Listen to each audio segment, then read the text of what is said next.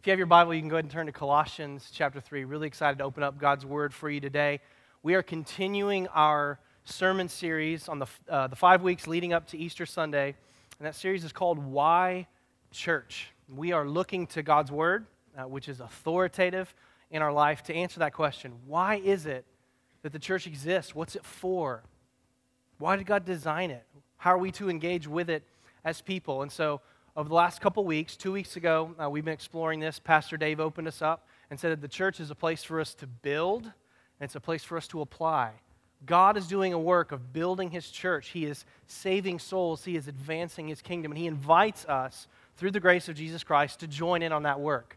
The local church is a place for us to build and apply. It's a place for us to live out our new identities in Jesus Christ. We're going to talk some more about that this morning. But then last Sunday, Pastor Paul showed us that in the church, God gives us leaders, pastors, and elders who are charged with care and oversight for our souls, who minister to us in the Word of God and in prayer. And this week, we're going to take some time to consider the Sunday gathering, the Lord's Day gathering. Why is it that we come together? What is it that we do when we gather? Is there biblical warrant for it? Is it just, are we free to do whatever we want when we gather? What is it that we do?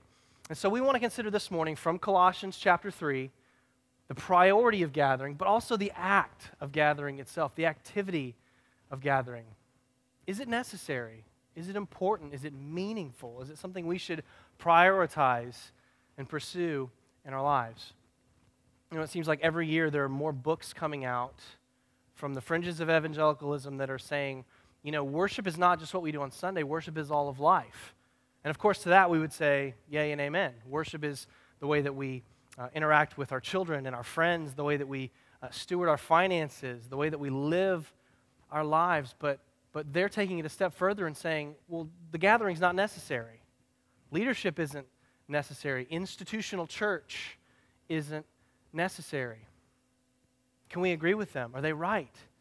Well, obviously, you won't be surprised to hear that my answer is no. We can't agree with them, and no, they're not right. And I hope that you're going to see why that's true as we walk through this text together. We're going to be in the book of Colossians, as I mentioned, and that really excites me. I love the book of Colossians. There is just some gospel dynamite in this book. I want to give you a little bit of background on this book. This church was actually planted by a guy named Epaphras, who was converted under the ministry of the Apostle Paul. And he went back to Colossae and planted a church among the mostly Greek people who lived there. And shortly after it was planted, a false teaching began to infiltrate the church at Colossae. There's some nuance to it, but basically what you need to know in a nutshell was it was a false teaching that minimized the work of Christ and the deity and humanity of Christ. And it was a false teaching that was leading some people to adopt some Jewish mysticism. So they were saying, okay, yes, Jesus is what we want, and Jesus is good, but we also need to add to it the ceremonial law. There are other elements of Judaism that we need to add in order to make this go. They were being led toward syncretism. And so obviously this is starting to chip away at their confidence in the gospel, that salvation is only found through Jesus Christ alone. And anytime that happened in the first century world, it's like the bat signal went out.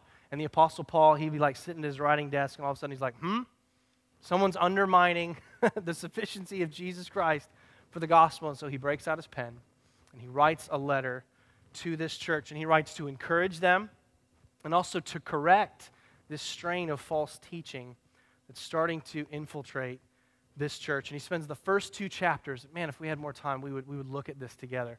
The first 2 chapters of Colossians are just fantastic. He extols the sufficiency of Jesus Christ, the sufficiency of His person and His work. He holds it up so that they might see Jesus as glorious. You don't need all of those other things when you have Jesus Christ. You know, throughout this week, I found myself just reading through the whole book of Colossians again and again and again. Maybe that's something that you might want to do this week in your devotional life, just working through this letter. I found it was just really encouraging to my soul. You might find the same thing. So that's the first 2 chapters of Colossians. And then in chapter 3, he takes a turn.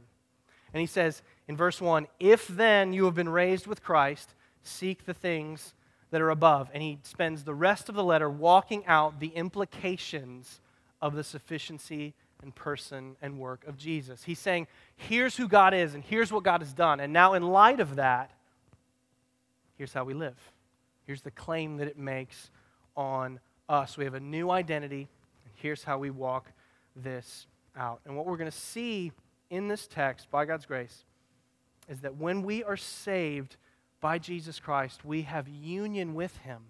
And that union with Him necessarily joins us to His bride, the church, which is His body on earth. So I want you to just sort of hang that in the back of your mind as we consider together Colossians chapter 3, verses 11 through 17. I want to invite you, if you're able, out of reverence for Jesus Christ, let's stand for the reading of His word.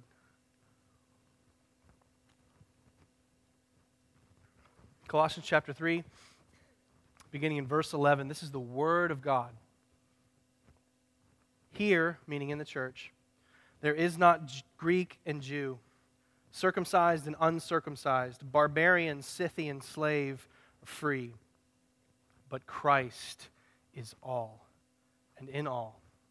Put on then, as God's chosen ones, holy and beloved, compassionate hearts, kindness, humility, meekness, and patience, bearing with one another, and if one has a complaint against another, forgiving each other.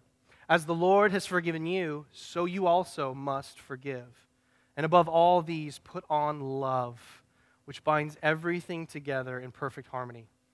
And let the peace of Christ rule in your hearts, to which indeed you are called in one body, and be thankful.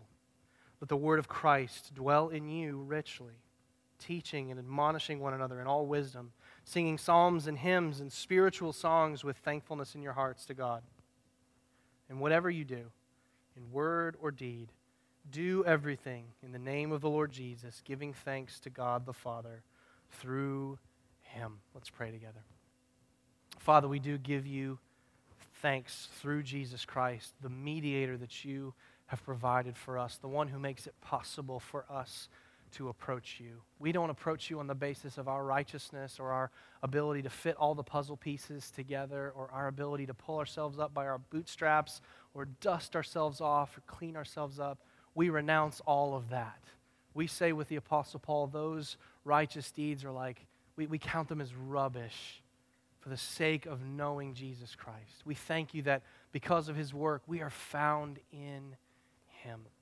And we have access to you. We can sit under your word and have you speak to us by the power of the Holy Spirit through the work of Jesus Christ. Father, we ask that you would help us to humble ourselves under your word this morning. We pray for our brothers and sisters in Midtown, at the Midtown campus, that you would do a similar work in them.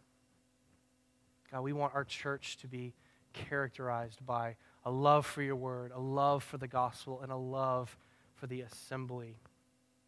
So do a great work in us as we consider your word together. In Jesus' name. All God's people said, amen. Please take your seats.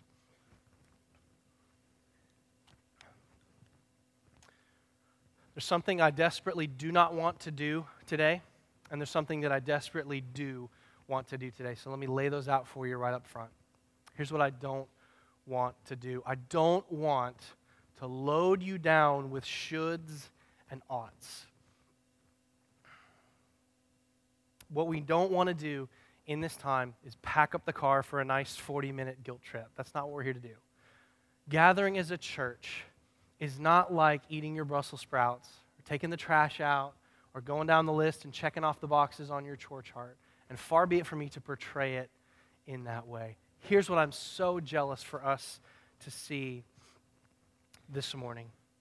The glory and the worth and the beauty of the gospel are not just demonstrated in the salvation of an individual sinner, although they are displayed in a profound way. They're also displayed in a church community that gathers together as God's redeemed people, having been knitted together and linked together as the body of Christ to sit under His word and to exalt His name. The gospel is profoundly displayed by a church who gathers in accordance with the word of God. And I want you to see that in the text this morning. So our big idea, if you're taking notes, you can write this down. Our big idea is the church gathers to picture and proclaim the gospel. The church gathers to picture and proclaim the gospel. Those are our 2 points. We gather to picture, we gather to proclaim. Let's look at point 1. We gather to picture. I want to read verse 11 again because I love this verse. This is like a game changer of a verse. Here there is not Greek and Jew, circumcised and uncircumcised, barbarian, Scythian, slave, free, but Christ is all and in all. Let's understand this. God has been at work since the beginning of time. You can go all the way back to Genesis chapter 12 when God speaks to Abraham and he says, I'm going to make from you a great nation, and in you all the nations of the world will be blessed.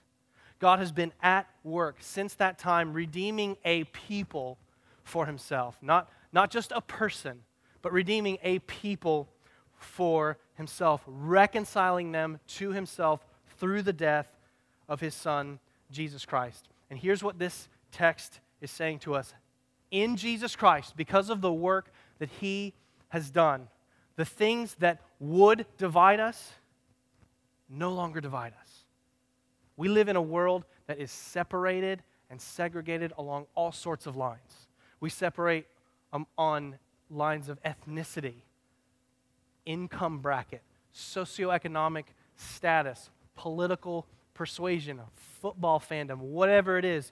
We separate on the basis of those things. And here's what the Apostle Paul is saying to us in verse 11 of this text is that there is more power in the gospel to unite us than there is power in anything else to divide us.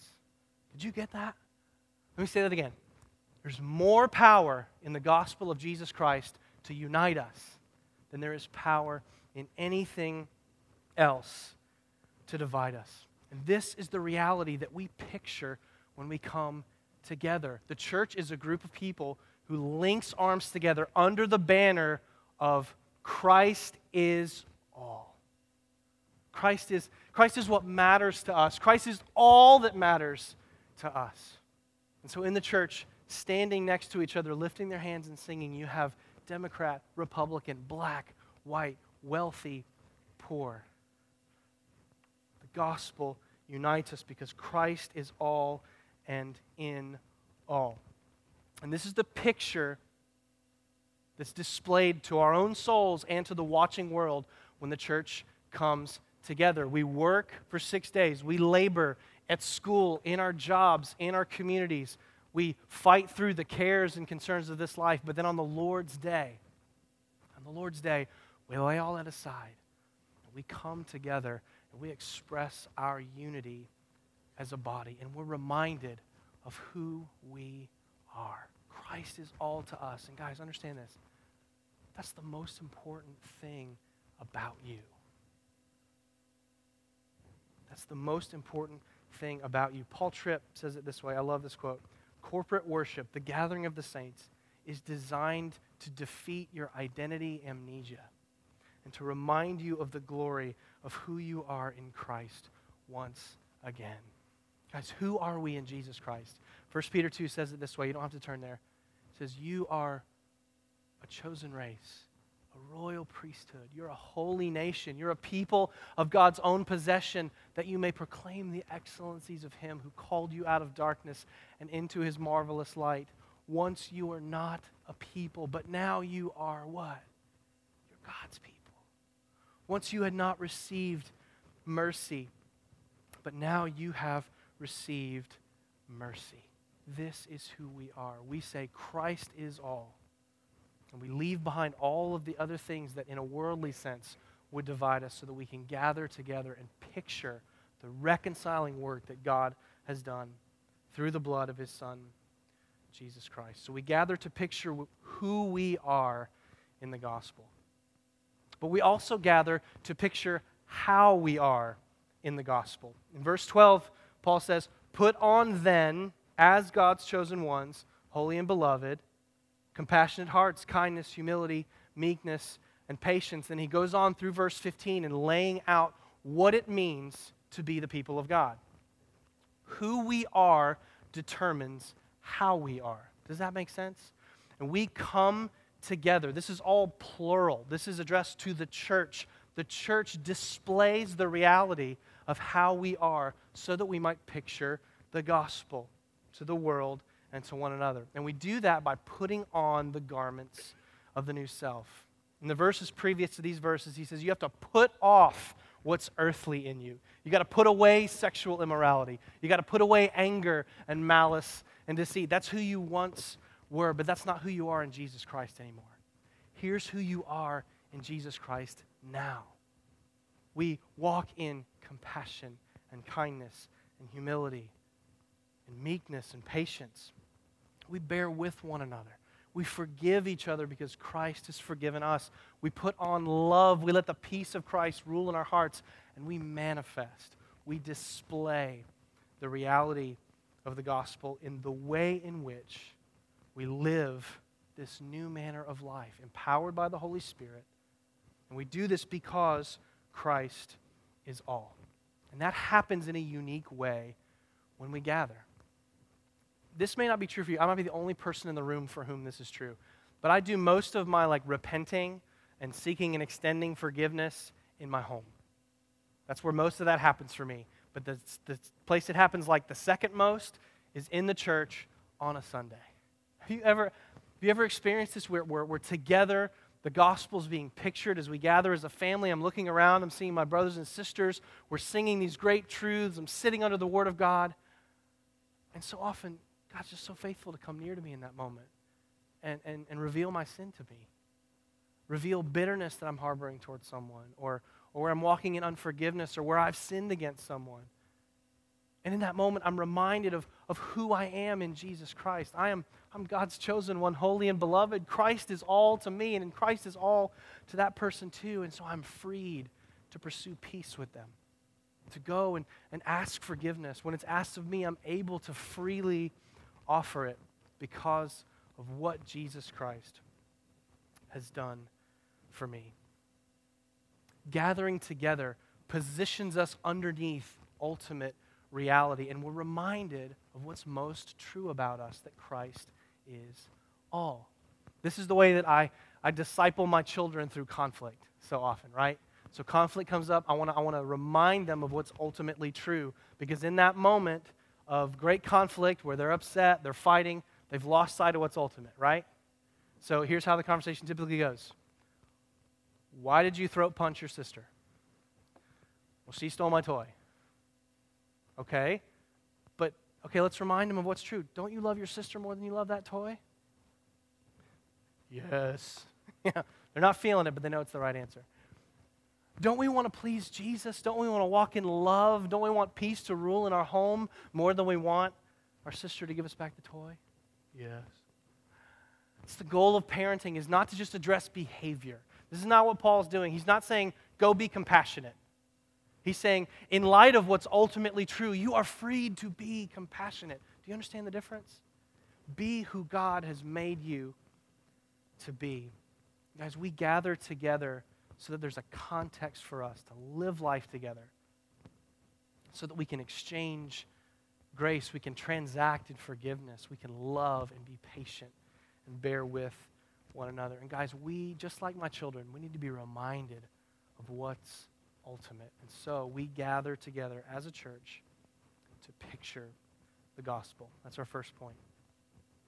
But the gospel isn't just something to be pictured and modeled. It is fundamentally a message to be proclaimed. So our second point is we gather to proclaim the gospel. And I want to spend some time talking about three primary ways in the church that we proclaim the gospel together: in sermon, in song, and in sacrament.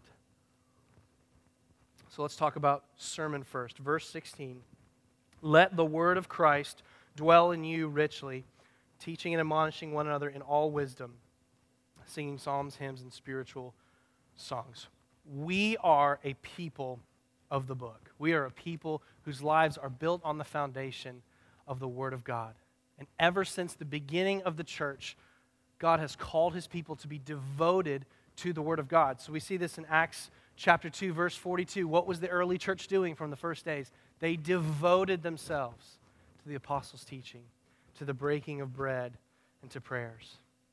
What did Paul say to the young pastor Timothy leading the church in Ephesus in 1 Timothy chapter 4, verse 13? He said, "Until I come, devote yourself to the public reading of Scripture, to exhortation, and to teaching." We are called to be a people who are devoted to the Word of God so that the Word of Christ might dwell in us richly. That's a great word picture, isn't it? It's our desire that the Word of Christ would dwell in us, not anemically, not thinly or weakly, but richly. That it would permeate our lives, that it would work its way into everything that we do.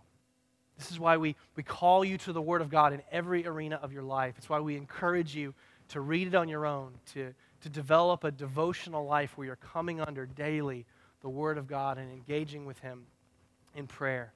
It's why we call you to join a fellowship group where you can unite and link arms with other believers and open up the Word and discuss the sermon together. It's why we train up leaders to teach Bible studies and open those up to you and provide avenues for you to be trained in how to understand and apply God's Word to your life. But I want to say this. There's a unique blessing. As good as all those things are, and they are good, there's a unique blessing in the life of the believer when you gather together with God's people, with your spiritual family. You sit under the teaching of God's Word from your pastor who loves you, who is charged with care and oversight of your soul alongside the other fellow elders of the church, who's poured out his heart in study and in prayer to bring a word to your life. Do you know why we do that? It's so the Word of Christ might dwell in you richly. And that's a unique blessing to your life. And we believe that's one of the primary ways that the Word of Christ dwells in you richly. This is why we're committed to the type of preaching that we're committed to here at Four Oaks. What we do at Four Oaks is we practice biblical exposition, which just means the point of the text is the point of the sermon. We're not bending the text to suit our desires. We're not using it as a jumping off point to rant about the things that we really want to talk about. We want to come together under the authority of God's Word, open it up, and let it speak to us. I want to say this as well. There's different ways to do biblical exposition. The point of the text is the point of the sermon, whether you're looking at one verse or just a clause or a couple of verses, or whether you're looking at a large chunk of Scripture. We think both are valuable, both have a place in the life of the church. And that's why when we looked at the book of Philippians, there's 4 chapters in that book, but we spent 12 weeks working our way through that book a few months ago. When we looked at the book of Nehemiah, we went a little bit quicker because it's narrative. There's a passage of time. God's doing a work over time, and we wanted to move through that a little bit more quickly so you could get a sense of what was happening in that book as it progressed.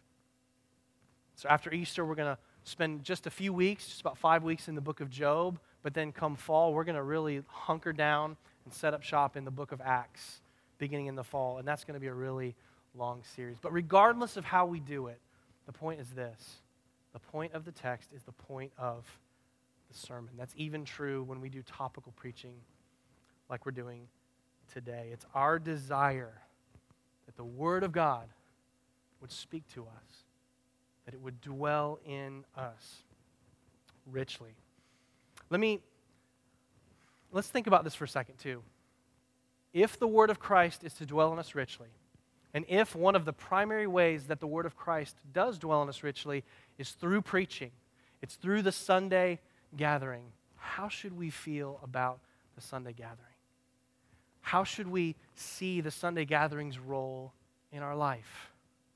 We should prioritize it. We should be zealous for it. We should see it as a gift, and an opportunity, and a privilege for us as God's people.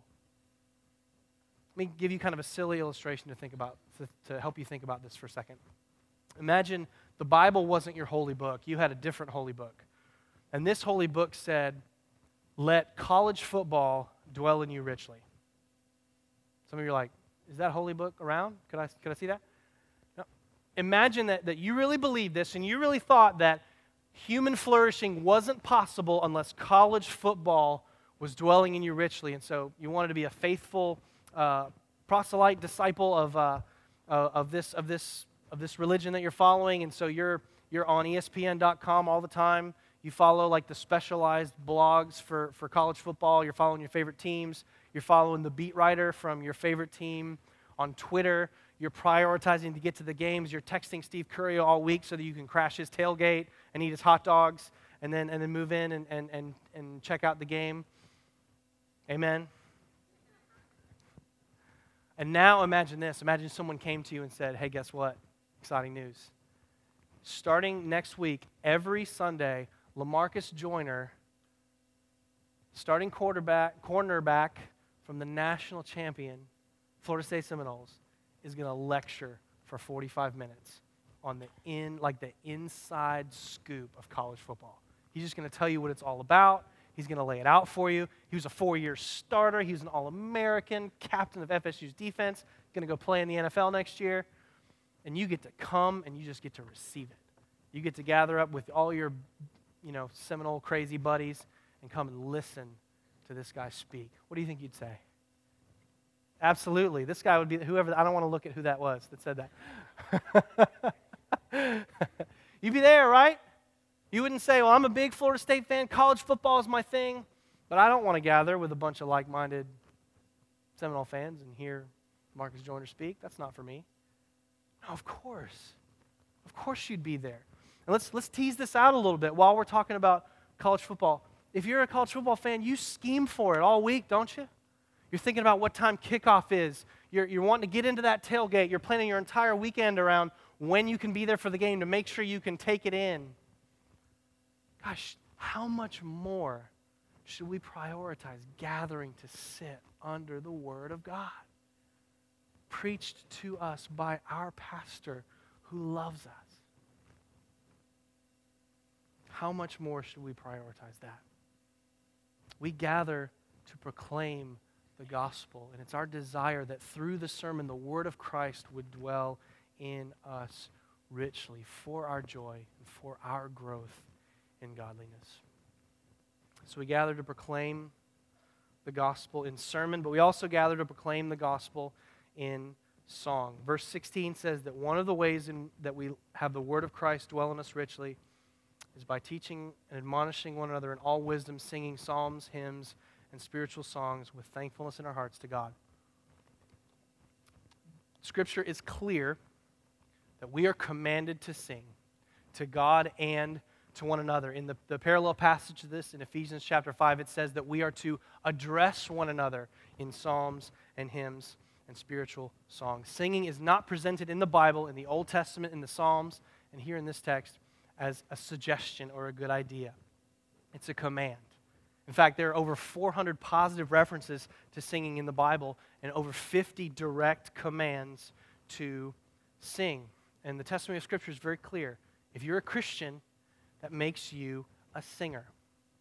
And why is that? Why does God command us to sing? There's a lot of reasons we can talk about. I just want to lay out a few for you here.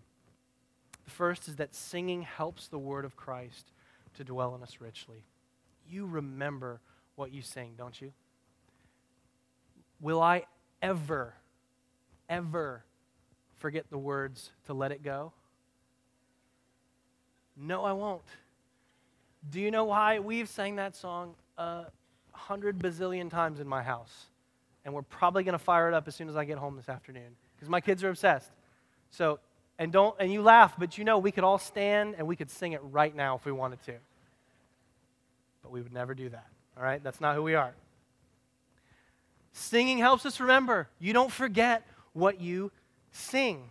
Martin Luther, who was the great champion of congregational singing in the Reformation, he was very big on it. At the time in the Catholic Church, the people didn't sing. The Mass was in Latin, and there was a group of people who sang on behalf of the congregation. Luther said, "No way, we're not going to do that. The people are going to sing." And one of Luther's opponents, his critics, said that his disciples were singing their way into his doctrines. I think that's a fascinating criticism because it's really tapped into something that's true. Luther's people were learning his doctrines by singing them. And we learn doctrine. The word of Christ dwells in us richly when we sing it. And so this morning, we sang our God. We sang that if our God is for us, what could stand against us? That's Romans 8:31. That's proclaiming that rock-solid truth that we can place our feet on to our hearts. It's writing it on our hearts. And then a little bit later, we sang about the glory of the atonement of Jesus Christ. We said, bearing shame and scoffing rude, in my place condemned he stood. He sealed my pardon with his blood. Hallelujah. What a Savior. That's the word of Christ, and it dwells in us richly when we sing it. So we sing so that the word of Christ might dwell in us richly. We also sing at times just to preach to ourselves. You know, one of the things I'm most grateful for in the Psalms is that it's so clear we can come to God in whatever season of life we find ourselves, whatever circumstance we find ourselves, and there's a song for us there. From the highest highs to the lowest lows. From the standing on the mountaintop with the wind blowing your hair back and you feel like Jesus is right next to you. God, you're so near. Thank you. To being in the pit where God feels a million miles away. There's a song for you to sing. That's why at Four Oaks we want to be very careful not to only sing the happy clappy songs. You know what I mean? Because sometimes we come together and life's just hard, isn't it? Sometimes we need to sing through our suffering.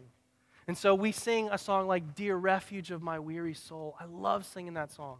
Dear Refuge of my weary soul, on thee when sorrows rise, on thee when waves of trouble roll, my fainting hope relies. We sing as an act of protest against our idols, against sin, against suffering. You know, some of the most profound moments that I've ever been a part of in my life, some of the holiest moments I've gotten to witness, has been when I've gotten to lead worship at funerals in this church. You know, I've gotten to watch parents say goodbye to their little babies. And it's an incredible thing to watch them sing as an act of defiance in the face of death. With raised hands and tear-soaked cheeks, singing to God, crying out, I am undone, but God is enough for me. I am convinced that Christ is all, and not even death will take the song of the redeemed out of my mouth. It's profound. It's incredible, and it's beautiful.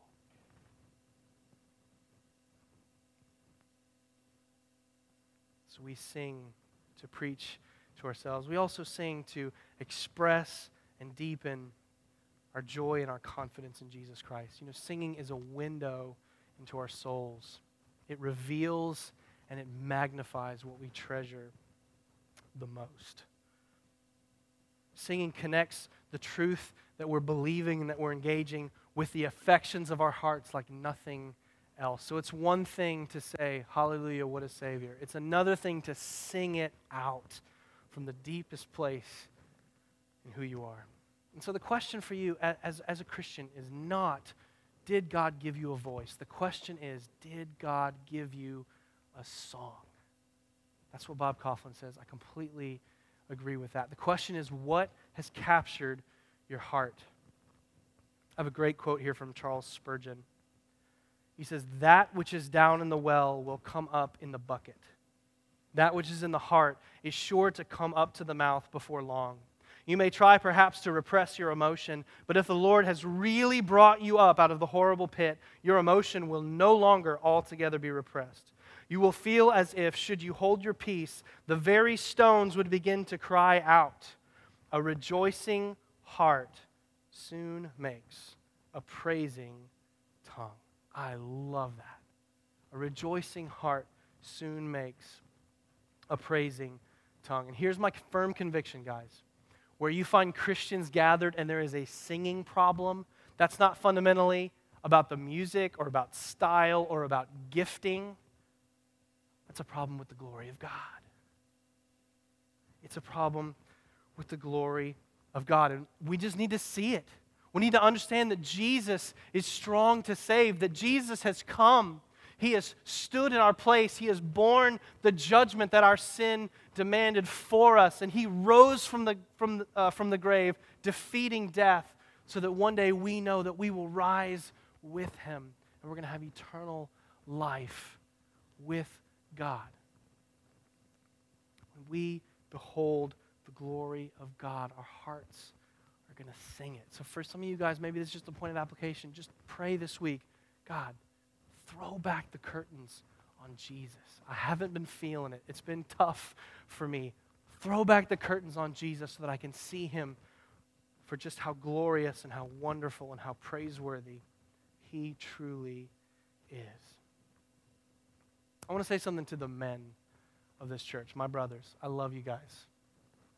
Can I just plead with you on this point?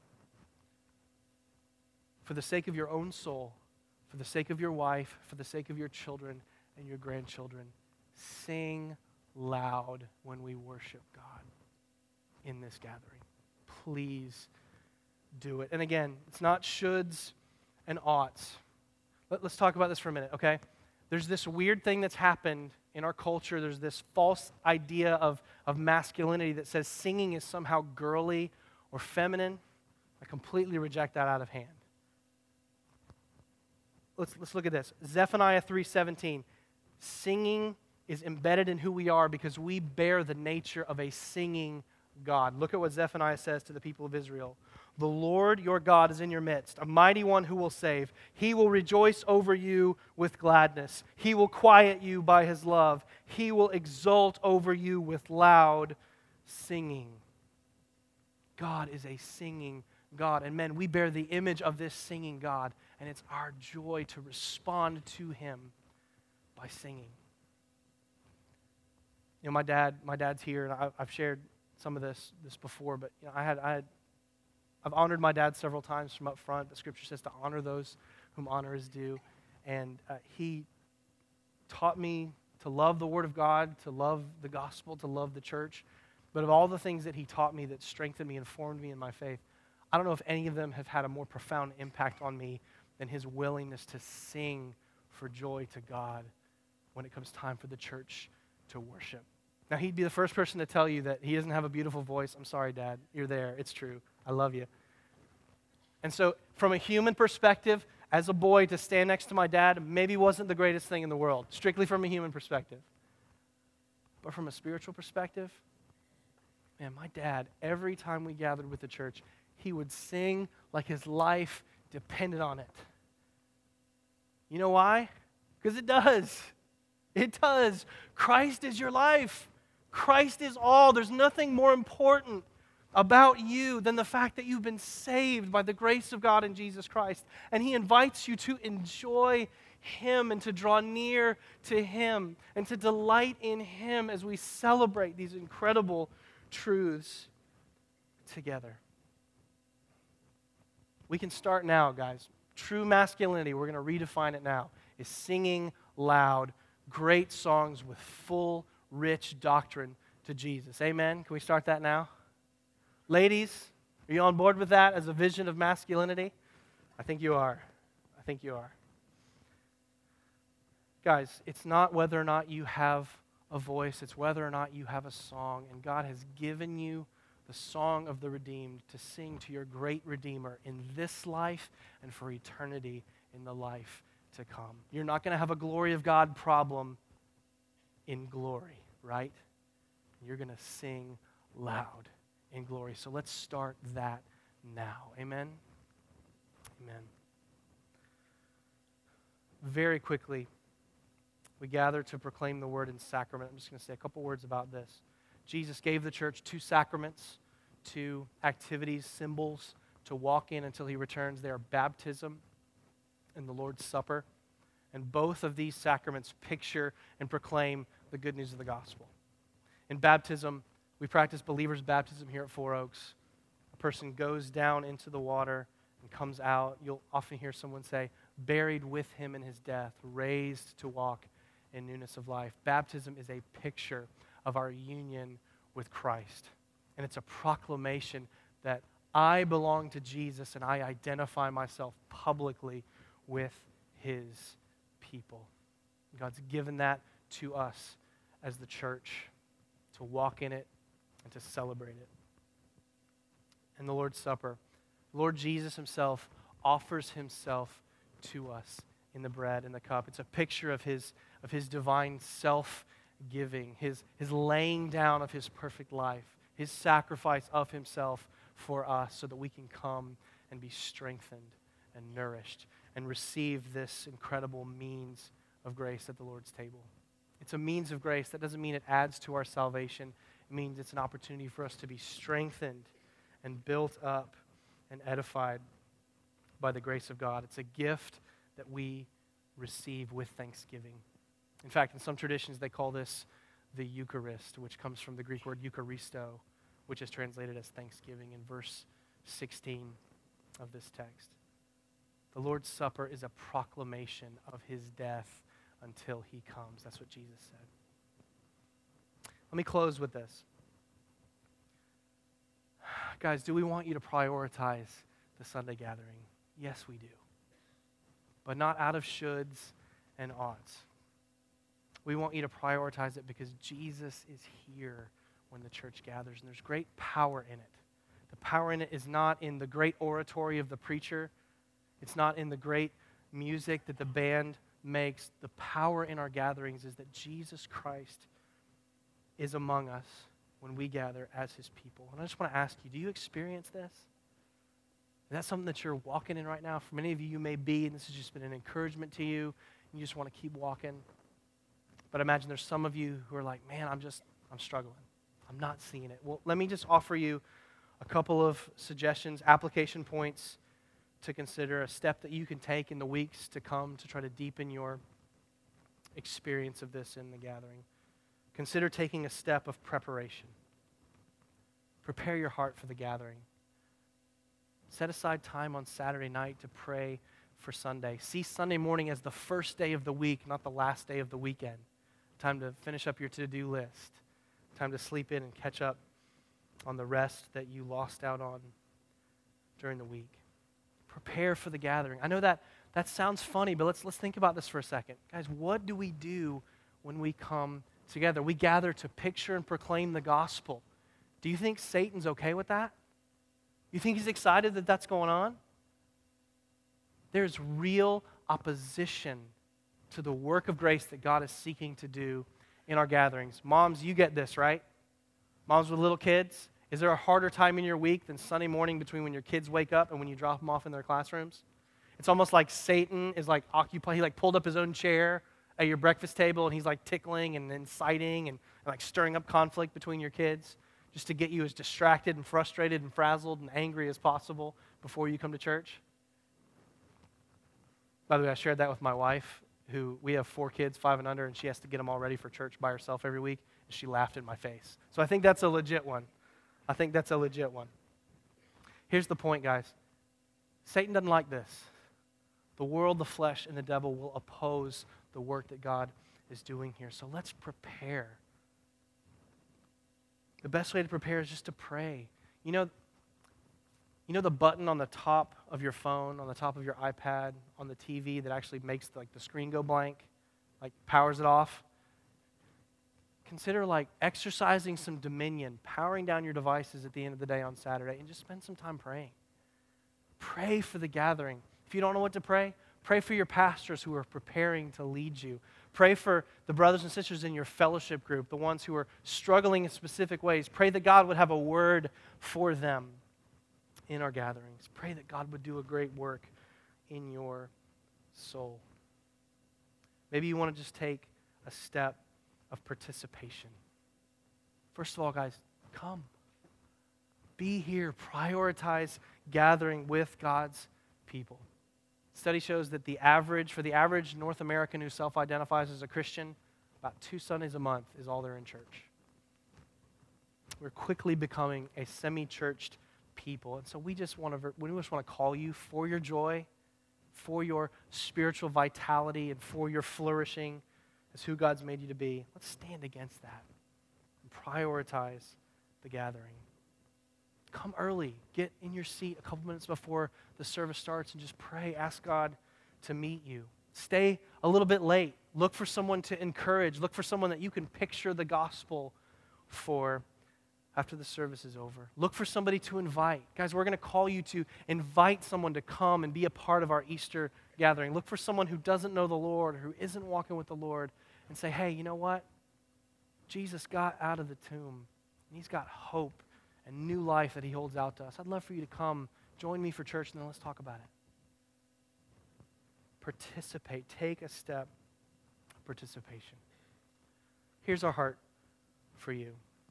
Our heart is that you would prize and prioritize the Sunday gathering because we get to, not we ought to or we should, we get to gather with the Lord's people on the Lord's day each week to picture and proclaim the gospel to ourselves and to the world. That's a gift that we get to unbox every Sunday and receive it in a fresh and life-giving way.